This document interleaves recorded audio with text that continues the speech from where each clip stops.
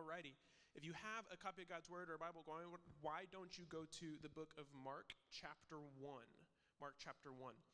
We're going to be in the book of Mark for, the next couple of weeks or so. It's a little bit of a longer book. There's 16 chapters in it, and so instead of doing like a verse by verse, like what we did with Colossians, we're going to almost do like idea by idea. But we're going to be in the same series as what we ended last year with, where the series is called Jesus, King and Servant. The whole thing is talking about like who Jesus is, like what was his life, like what all happened, but then why is that a big deal? And then how should that impact how we follow him as Christians, okay? And so my question that I want to kind of get us thinking about is this. Have you ever been like talked into doing something or persuaded or manipulated into doing something, and then once you are there, you found out that they lied the entire time and it was dumb and you hated it? It could be a paper plane competition. It could be taking a specific class in school. It could be, hey, work here, man. It's going to be awesome. And you're there 2 weeks and you're like, you lied. Like whatever it is, like we kind of have like the general idea, hey, take this professor, like they're great. No, they're mean and evil. Like whatever it is. Well, personally, I remember sharing this a couple months ago that I joined the Army. I was in the Army for 6 years, and then so I had to go through like basic training. I had to do all of that stuff. And the whole reason why I joined was really for one reason. And everyone that's like in high school, like public school or something like that has probably heard of it, that you can get like tuition assistance where they promise you, hey, we'll pay for your school. That was why I joined. No matter how selfish or how holy I want to try to make it, yeah, I'd try to join for free school. I found out, though, that when they say free school, it's to certain schools, and it's also so many credit hours a semester. And so if you don't know what credit hours are, then I get it. But pretty much what they said is like, hey, we will pay for like half of your like class cost, but for like 2 classes a semester. If you know anything about college, you normally can take anywhere between like 3 and 5, and like 5 is like a full load, right? So they're saying, no, we'll pay for like half of 2 a semester. So technically, if you stay in for 7-10 years, yeah, my college could be paid for if I went to the right schools. I did not, so I still owed over 10 grand in like student loans and stuff after I graduated. So it's really sad, but I literally was sitting there being like, you told me this, you promised me this, and I feel lied to now that I'm here.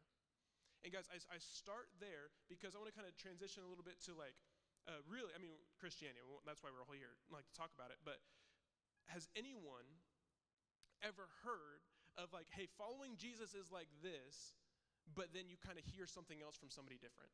Or you read the Bible and it's like, that's not at all what I thought following Jesus was like.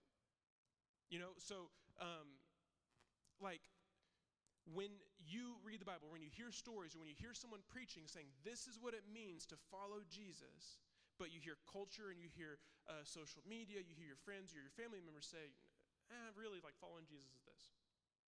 Guys, I start there because what happens when that happens? When what the Bible says and what your friends say about Jesus don't agree, what does that do for us? The easiest thing, or not the easiest thing, the hardest and saddest really, but the quickest thing that happens is when you hear following Jesus means you have to do this. The easiest and quickest thing, you just bail. Like, I'm out. I don't want to follow Jesus because if that's what it means, I'm good. I don't want to do that. The next thing really that you could do is you really just get horribly depressed and frustrated and mad. You're like, God, I'm following you. I trust you, I love you, but life still sucks. And I'm sick, and I'm sad, and I'm tired, and I'm hurt, and the situations are horrible, and why is this happening? And so you're just kind of confused. It's like, God, what are we doing? I thought we were good. I'm following you, but why is life hard? And so we're starting there because what I want to do is I've kind of like 2 main goals for what I want tonight to look like. The first thing is the whole message is going to be 3 different lies that all of us are going to hear about following Jesus. Every single one of us hears these 3 lies in one way or the other. But then the kind of more than that, I want to make sure that every person in this room is asking themselves a couple questions to really find out if you are actually a follower of Jesus or not. I can't tell you if you are a Christian or not. Your mom or your dad can't tell you if you're a Christian or not. That's a thing between you and God, okay? And I want to make sure that we are all asking the questions, being like, hey, am I taking this real for me, or am I just doing this because I'm just playing the games of what my parents want to do? And so that's the goal for tonight. And so the big idea, where we're going for the rest of the night is this, that following Jesus is hard, it's simple, and it's worth it. It's hard, it's simple, and it's worth it. And so we're going to see this here in kind of the first chapter of Mark. And so a little bit of context behind the book of Mark. It's one of 4 gospels in your Bible, Matthew, Mark, Luke, and John. It was kind of historically like saying, like, hey, this was probably the first one that was written. Okay, and the whole purpose of this book written was it's like, hey, all of the people who were kind of around Jesus are dying. And so we want to make sure that we have in one place the story of Jesus. Okay, we want to know, like, hey, this is what Jesus did. This is who he said he was. This is what happened. And then what's crazy too is that this book was also kind of the first thing to kind of let us know, hey, if you want to follow Jesus, this is what it looks like. It's this word called like discipleship. If you are a disciple of Jesus, like a follower of Jesus, this is what it looks like. Some church scholars say that the disciple, Peter, was actually the one with Mark who wrote it to kind of give his influence. He was telling his story, hey, and then we did this, and then we did this, and then we did this. And so Peter is kind of the one, this is almost like the gospel through Peter's lens, okay? But this was written roughly around like the first part of like the 50s AD. Not like 1950s, but like 50s AD, okay? And there was this emperor in Rome, his name was Claudius. So if you can fact check me if you want to, but the emperor was persecuting not just Christians, but also Jews. And so this was written in a time where following Jesus is not the cool thing to do. It's hard. People went to prison. People died. Like that is kind of the backdrop of people who would read this. It wasn't written to Jewish believers anyway. It was written to people who didn't know the Old Testament. They didn't understand all the rules. They didn't get the culture. They were written to people really like us, where it's like, man, if you just open the Bible and you're reading the Old Testament, you're like, what is this? What are they doing? That's really the context of how this book was written, okay? And so the first part opens up so different than all the other gospels do. All the other gospels say, like they talk about Jesus either as a baby or before time and like all these things like that, like all the stuff before Jesus' ministry. And the book of Mark just says, hey, here's Jesus, here is who he is. It's super cool. It's literally like Jesus is the Son of God, and that's it. And we just get right into it. And so in the first 8 verses, you hear the Old Testament prophet saying, yeah, this is the guy. He is the king. He's the Messiah. He's the one we've been waiting years for, like thousands and thousands of years for. He's the king, the promised one. And so they're saying like, hey, he's the guy. And then there's this guy named John the Baptist, and he's almost like this New Testament prophet that's doing the same thing. He's being like, hey, he is the guy. And so then in verse 9, you hear John the Baptist, he then baptizes Jesus. So to start Jesus' ministry, his triumphant, his glorious kind of entry into the world, he starts his ministry by being baptized. So fun fact, if you've never been baptized, I really encourage you to do it. It's a fun thing where, I mean, you get wet, but like it's this cool thing where you get to kind of partake in what Jesus did like on the cross. It like is all symbolic. It's like you died, were buried, resurrected, and it's super cool. If you've never been baptized, talk to your small group leader. We'd love to get you dunked. But what Jesus was doing, why he got baptized is because it's like him and John the Baptist were like kind of like, yeah, I'm the guy you're talking about. You're the guy that I'm talking about. This is the guy. And in this baptism, you like the voice of God literally was like, hey, this is the guy. So you have all the Old Testament prophets, you have the New Testament prophets, you have God himself all saying, Jesus is the guy, the one that we have been waiting for. And so that is where we're going to start. We're going to start in verse 12. But before we get there, I want to say this. Imagine this. You're reading the story. You are a person where you have waited for the king your entire life. And not just your entire life, but your family's entire lives for thousands of years before that. Waited for the king to come. Boom. God says, yeah, this is the guy. The prophets say this is the guy. John the Baptist says this is the guy. And then what happens? Mark chapter 1, starting in verse 12. This is what it says. The Spirit, talking about the Holy Spirit, drove him out into the wilderness, and he was in the wilderness 40 days being tempted by Satan. And he was with the wild animals, and the angels were ministering to him. So the promised king, the promised Messiah that everyone's been waiting for, his grand entrance into the world, he gets baptized like, hey, we're starting the ministry.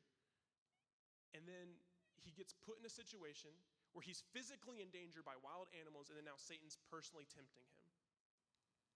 And so the first thing we're going to do tonight is we're going to talk about a couple different lies. And the first lie that where we can kind of see through this, that we all hear, is that being a Christian is easy and I will always be happy. Being a Christian is easy and I will always be happy is the first lie that every single one of us is going to be told. Guys, like, this seems simple, and none of us would really say, oh yeah, like of course, like I believe that. But every now and then, we always just kind of like, it creeps up, and not in the, oh, I'm supposed to always be happy, but it creeps up in like what you deserve, what you think you deserve, or what you think should happen, right? Since I'm following Jesus, I should get that scholarship. Why not? He wants to give me all this stuff. I follow Jesus, and so I should never get sick. I follow Jesus, I love Jesus, so I should be able to get into that school or get that job, or I follow Jesus, and so I should have perfect friendships and awesome family relationships with my parents and with my siblings, and why not? Guys, like I'm guilty of this. Like when I got married, I promise you, I was literally thinking, all right, I love Jesus, she loves Jesus. It's gonna be easy. Why not? Like we both are sold out and following Jesus. So why on earth would we ever get frustrated at each other? We're committed disciples of Jesus, so this is going to be a piece of cake. I don't know why all these other people are struggling. And then I got married. And so like the whole thing is, it's like there's this lie.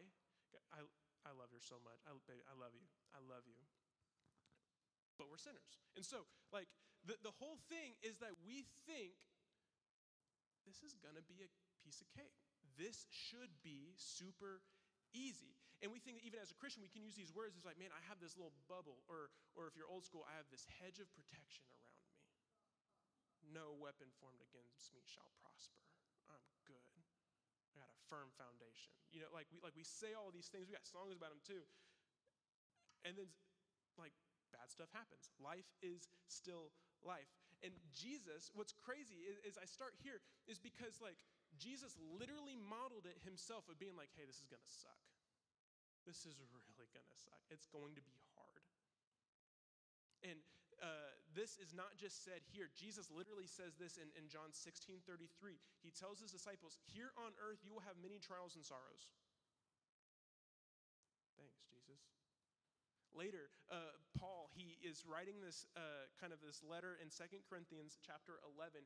He tells the people reading this, he's like, hey guys, like as a Christian, for being a Christian, telling other people about Jesus, I have been thrown in prison. I've gotten beaten up by rocks. I've gotten beaten up by sticks. I've gotten beaten up by whips. I got beaten up by fists. I've been like shipwrecked a ton of other times. Like there's all of these things. And he's like, it's because I'm a Christian. So yes, life is hard, but Jesus is literally being like, hey, because you're a Christian, it might just be a little bit harder. Now, let's be really honest. We are in the Northland of Kansas City. The odds that you get shipwrecked for your faith is slim to none. The fact that you get beaten up or have rocks thrown at you is probably not super likely. But you might get like a mean joke said about you for being a Christian. You might get made fun of a little bit. You might, I don't know, like not get invited to certain things. Realistically, it's not at all close in comparison.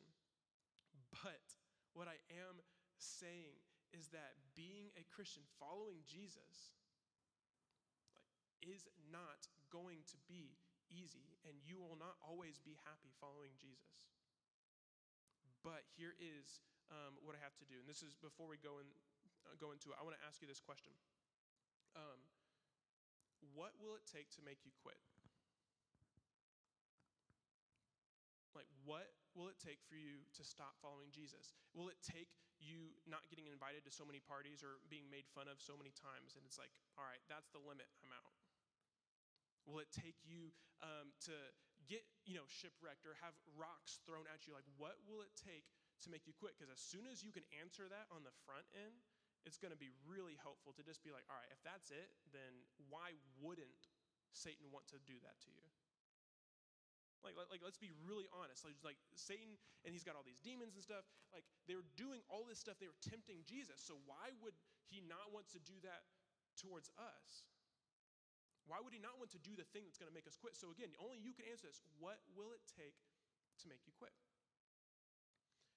But again, thinking of Jesus, like Jesus went first. He is not going to tell us to do something that he himself didn't do. And so let's go back to John 16:33. In the whole verse, this is the coolest part. It says this: I have told you all of this so that you may have peace in me.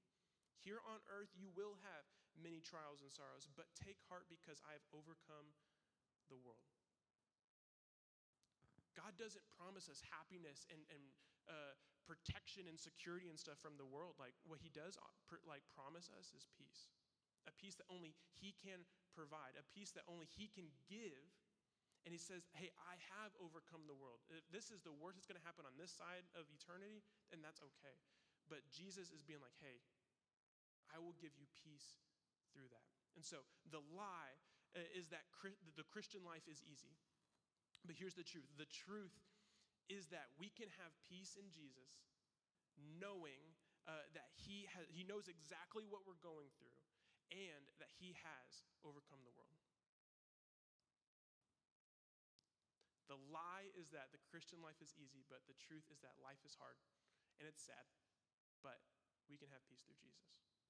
So it keeps going. Mark 1:14 says this: Now after John was arrested, Jesus came into Galilee proclaiming the gospel of God and saying, the time is fulfilled, the kingdom of God is at hand, repent and believe the gospel. So what's the second lie about the Christian life that all of us are going to hear? That following Jesus is complicated. You guys, and you've probably heard this, how many times have you probably heard, all being a Christian is doing this, and then not doing this, especially not doing that. And that's all Christianity is. It's all a bunch of, you do rules, don't do a bunch of other rules. And so then you are a better Christian the more rules you do know, and you're a worse Christian the more rules you break. And that's all. And so Christianity is all about knowing stuff. Guys, Christianity is not that complicated at all. Becoming a follower of Jesus is not complicated. If you want to follow Jesus, he himself says, hey, you need to repent and believe in the gospel. So repent, we use this word a lot, but it's not like we in context, but here, we've used that word a lot. It's one of those churchy words that no one really likes. It doesn't flow off the tongue easy. It's you're not going to say, repent. No one's going to get goosebumps from that. It's not a happy word. But the word repent literally means you need to stop. You need to recognize what you're doing is wrong, and you're going to turn the other way. That's repent. You stop, you recognize, hey, what I am doing is wrong, and I'm going to go the other way. And then when Jesus says, hey, now believe in the gospel, Jesus is literally, he's saying, hey, believe that I am who I say I am. Believe that I have literally done the things that I've done.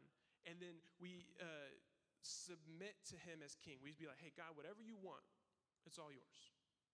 It says in Romans 10, hey, confess with your mouth that Jesus is Lord. It's this whole idea of, hey, yeah, you're in charge. And so simply, what does it mean to follow Jesus? What does it take to follow Jesus? In one word, probably the easiest word that I could think of is surrender. Is you just surrender everything to Jesus. So do you need to know all the rules to become a follower of Jesus? No. There's thousands of them in the Bible. Old Testament and New Testament. Ton of rules. You don't have to know all of them. You don't have to know any of them. Do you need to know the words to the songs on the screen, whether it's a new one or not? No. Do you have to raise your hands in worship to be a Christian? Also no. Like, do you have to know the right thing to say when your friend is hurting or anything like that? Again, no. Do you have to give your entire life to Jesus? Yes. That's it. If you want to be a follower of Jesus, all you have to do is be surrendered to Jesus. Again, believe what he has to believe, that what he said he is, who he is who he is. And so here is kind of the question. Like, when you hear something, either through the Bible, because the Bible is the ultimate authority. What I'm doing right now is not the authority. What the word, what the Bible has to say is the authority. When the Bible and what you think you're supposed to do, when they disagree, what do you do then? And that is how you can tell whether or not your life is surrendered or not. Like, if you read what God has to say, you get to ask yourself, am I going to do what I want to do, or am I going to do what God wants me to do? And that's how you can tell whether your life is surrendered or not. And that's what's going to keep on happening. So, like, there's these questions like, hey, can you be a Christian and be blank? Can I be a Christian and blank? Guys, let's play a game. Let's fill in the blank. Can you be a Christian and be gay? Can you be a Christian and struggle with gender identity? Can you be a Christian and be racist? Can you be a Christian and struggle with, check this out, selfish? Can you be a Christian and be prideful? See, we like to throw on like the other sins and stuff until we get to our own. Can you be a Christian and be disrespectful to your parents? Can you be a Christian and be mean to your siblings? Like, you fill in the blank like that, and it's like, yeah. The whole thing has to do, is your life surrendered to Jesus? Where if the Bible says, here's this, when you look at it, are you going to surrender your life to Jesus? Are you going to surrender that action or that habit or that addiction, whatever it is, or are you going to do what you want to do? That's the question. But here is even the harder question then. If following Jesus means surrender to your life, why would anyone want to surrender their life to Jesus? Really? Why would you want to give your life to Jesus and say, hey, whatever you want, it's all yours? Or let's even take a step further. How in the world can you convince someone else to give their life to Jesus? If following Jesus means surrender, how can you convince someone that doesn't even believe in Jesus to give their whole life to Jesus? And you can say the things like, all right, yeah, there's heaven, there's eternal life, there's the peace from Jesus that only Jesus can provide. He's overcome the world. Like there's all these things, and those are great things, and you should bring those up, but that's like half of the story. That's half of the things. Like, why would you surrender your life to Jesus? And it goes back to that first word of repent. Because repenting means that you've done something wrong. And if you've done something wrong, against God, that means that you've sinned, right? And when you sin, that means that there's this debt now against God that needs to be forgiven. Either you have this mountain of debt from all of the sins, all of the wrong things that we've done. And when it comes to repenting is like literally we get to ask God, hey, can you forgive this? And what's mind-blowing is that Jesus is literally like, yes, and I'll do it quick. I will do it so fast. All I need from you is to repent, and all of that debt is forgiven. You need to just admit what you did was wrong, turn to me, and I will forgive it so quick. You can't even believe it. And when we think of it like that, yes, heaven is incredible. I can't wait for it. But here is the whole thing of it all. The whole thing of all of this is it's like, I want to be where my Savior who forgave my sins is. That's the whole thing. Like, I don't really give a rip about heaven. I want to be with Jesus because Jesus forgave my sins. And so why would we ever want to tell anyone, hey, surrender your life to Jesus? Is because that means that we fully grasp, or not even fully grasp, we can't fully grasp it. We're like, man, God forgave me. That makes no sense. And that's why we worship God, and that's why we sing to God, and that's why we love God, is because it's like, man, I had a debt, I couldn't pay it, he paid it, even though the debt was against him in the first place. Like, it's wild, and it doesn't make sense. But all that does is it's like, man, like, I would surrender my life to him. He deserves it. He literally forgave all of my sin. And because of that, then, we have to think about this, that Jesus is the only one that can forgive sin. You can't forgive sin yourself. Like, you just can't do it. If you owe a debt against somebody else, you can't say, it's paid in full, I got it. No, someone has to pay that debt, and Jesus is the only one that can pay that debt. And if you know Jesus, and you have friends that don't know Jesus, you should tell them about Jesus, so then their debt and their sins can be forgiven too.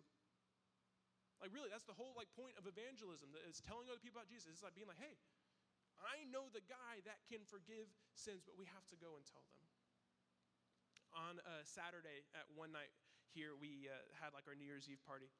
It was a ton of fun, and one of the last things that we did, I guess just on the second half, is we turned off all the lights and we played hide and go seek in the dark.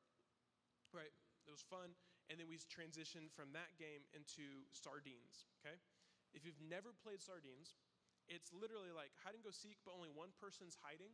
And then when you find the person, you just have to fit in that room or that closet or wherever it is with that person, right? And so then it's whoever the last person is to find the person. It's not really loses, because it's not there's really, it's a losing thing. It's just more of a ha-ha, you're the last one. But so we're playing sardines, and my boy Tyler is the one who goes to hide. So he goes and he finds this corner to hide in.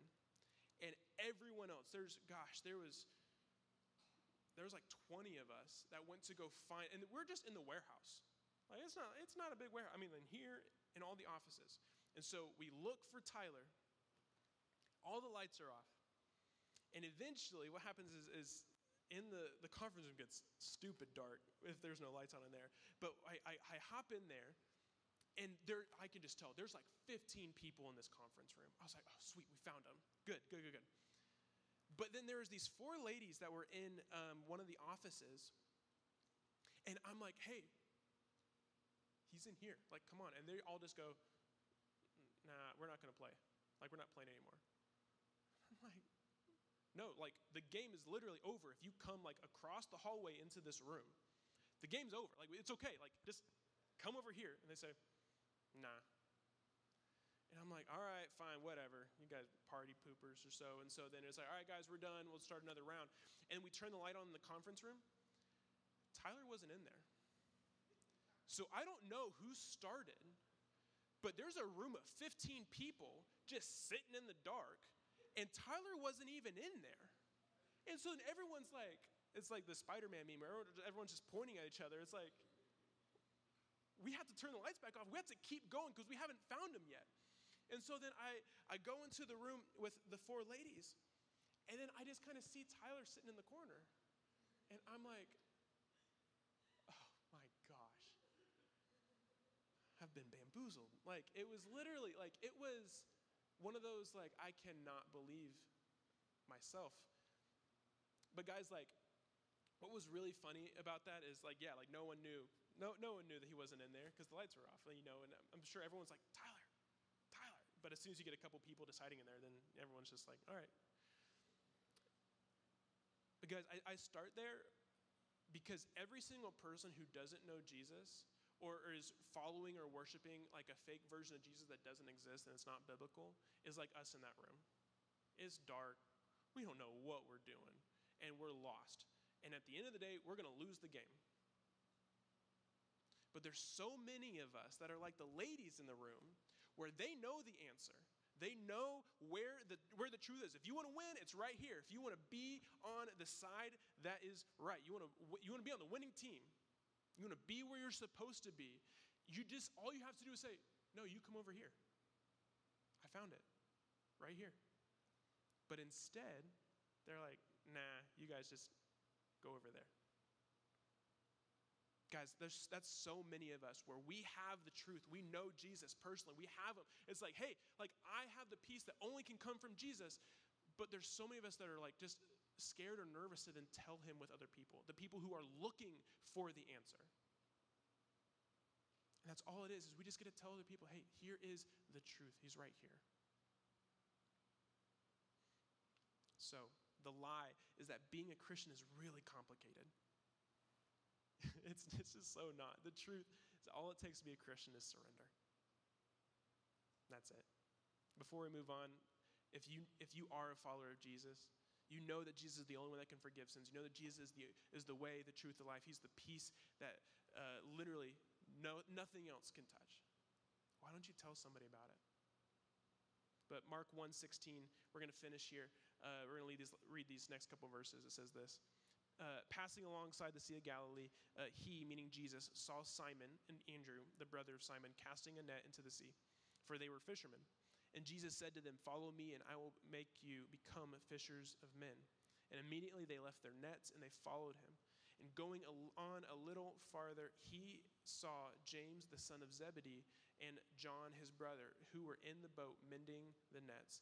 And immediately he called them, and they left their father Zebedee in the boat with the hired servants and followed him. Third and finally, the third lie that we are going to be told is that I can be a Christian and not be all in. You are going to be told every single day for the rest of your life that you can be a Christian and not be all in. There's these two groups of brothers. It was Simon and Andrew, and then James and John. And when God calls them, it says they immediately throw their nets down. They leave their father, and then they just immediately go follow Jesus. Now, so yes, there's like culturally and in this context, like Jesus was physically with them, and so they could leave their job and then go follow Jesus and go live with him and go talk with him and sleep under the same tent and everything like that. But the heart is still the same. The heart is the same as what we were sharing earlier, that following Jesus means surrender. Like these people, they left their jobs, they left their home, they left their family, they left what was comfortable, they left what they knew to then go follow Jesus. And so my question to you is, what does it mean for you to follow Jesus? What does it mean for your life to be fully surrendered to Jesus? And guys, what's so sad is like I've lost like half of y'all, because either for some reason we think, oh, I have heard this before. You say the same thing like every other week. Give us something more. And in all reality, friends, like let me just be really honest. Some of y'all know way more Bible than I do. Some of y'all know way more stories. You've read the Bible more than I do. Like all of these things. But instead of knowing more, guys, I really think that some of us need to know less and do more with what we have, instead of knowing more and doing less. I'm talking simple stuff like tell other people about Jesus. I'm talking about simple stuff like if you are a follower of Jesus, it means being fully surrendered to God. And what does it look like for you to be fully surrendered to God? That could mean stopping an addiction. That could mean starting a relationship or starting a better habit of getting into the Word. Like it could mean like whatever it is. Like if you know God is telling you, I need you to do this, being surrendered means being obedient and doing that. If you know God is saying, stop this, then being fully surrendered to God means stopping that. It could be serving your parents. It could be being proactive and taking the trash out or doing dishes. Like whatever it is, the question is, what does it mean for you to be fully surrendered to Jesus? The lie that you are going to be told for the rest of your life is that you can be a Christian and not be all in. That is a lie. You cannot be a cultural Christian. You can't be a Christian because you got baptized. You can't be a Christian because you go to church on Sunday. You can't be a Christian because you get bonus points by going to the bridge on a Wednesday night. No, the lie is you can be a Christian but not be all in. The truth is this, that a Christian is fully surrendered to Jesus. No plan B, no going back, no matter the cost. That is what a Christian is. Sold out for Jesus, fully surrendered. If you are a Christian and you have not been baptized, go for it. Jesus did it. Talk to your small group leader if you have any questions about that. If you are a Christian, like what are some of those things that you know God wants you to get rid of in your life? Do that. What are those things that God wants you to start doing? Do that. If you are a Christian, go tell somebody. Go share that good news with somebody else. If you're kind of like on the line, like, am I a Christian? Like, it's kind of like, I don't know, maybe, like, I don't know. Like, I really just hope that if anything, that this message has just brought clarity to let you know, either you are a Christian or you're not a Christian. Because the worst thing that can happen is you leave this place thinking you are a Christian, but you're not. And you're just lying to yourself, your parents, and your friends, and your siblings, and us. Guys, like, life's too short. Like, let's be real about that. If you are not a Christian, like, I'm so glad you're here. This is a place where I get to joyfully tell you, forgiveness is so here. Like, it is available for everything you've ever done in your past, present, and future. Like, Jesus did all of this because he loves you. So I'm not trying to shame people out of that. Like, I want people to hear that good news message. But it does cost surrender. Heavenly Father, we love you. But thank you so much for loving us first. God, like, you sent Jesus here on this, like, dirty, messed up earth for dirty, messed up people. And we are so in debt. We're in debt to you, and God, we're just so grateful that you have saved us. And so I just pray, God, that if there's anyone that doesn't know you like that, like they're carrying around that weight of debt and sin, I pray that they would just confess it to you. That they would know that forgiveness is there, not from us, like we don't matter, like from you, God. And I pray if there's people in here that are believers, they're sold out, they're committed to you, God, I pray that you would kind of use your Holy Spirit to kind of stir in us, what do we need to do? God, I pray that we would be people that would be so eager and willing and joyfully just ready to tell other people that forgiveness is there for them too. God, you're worth it. In Jesus' name.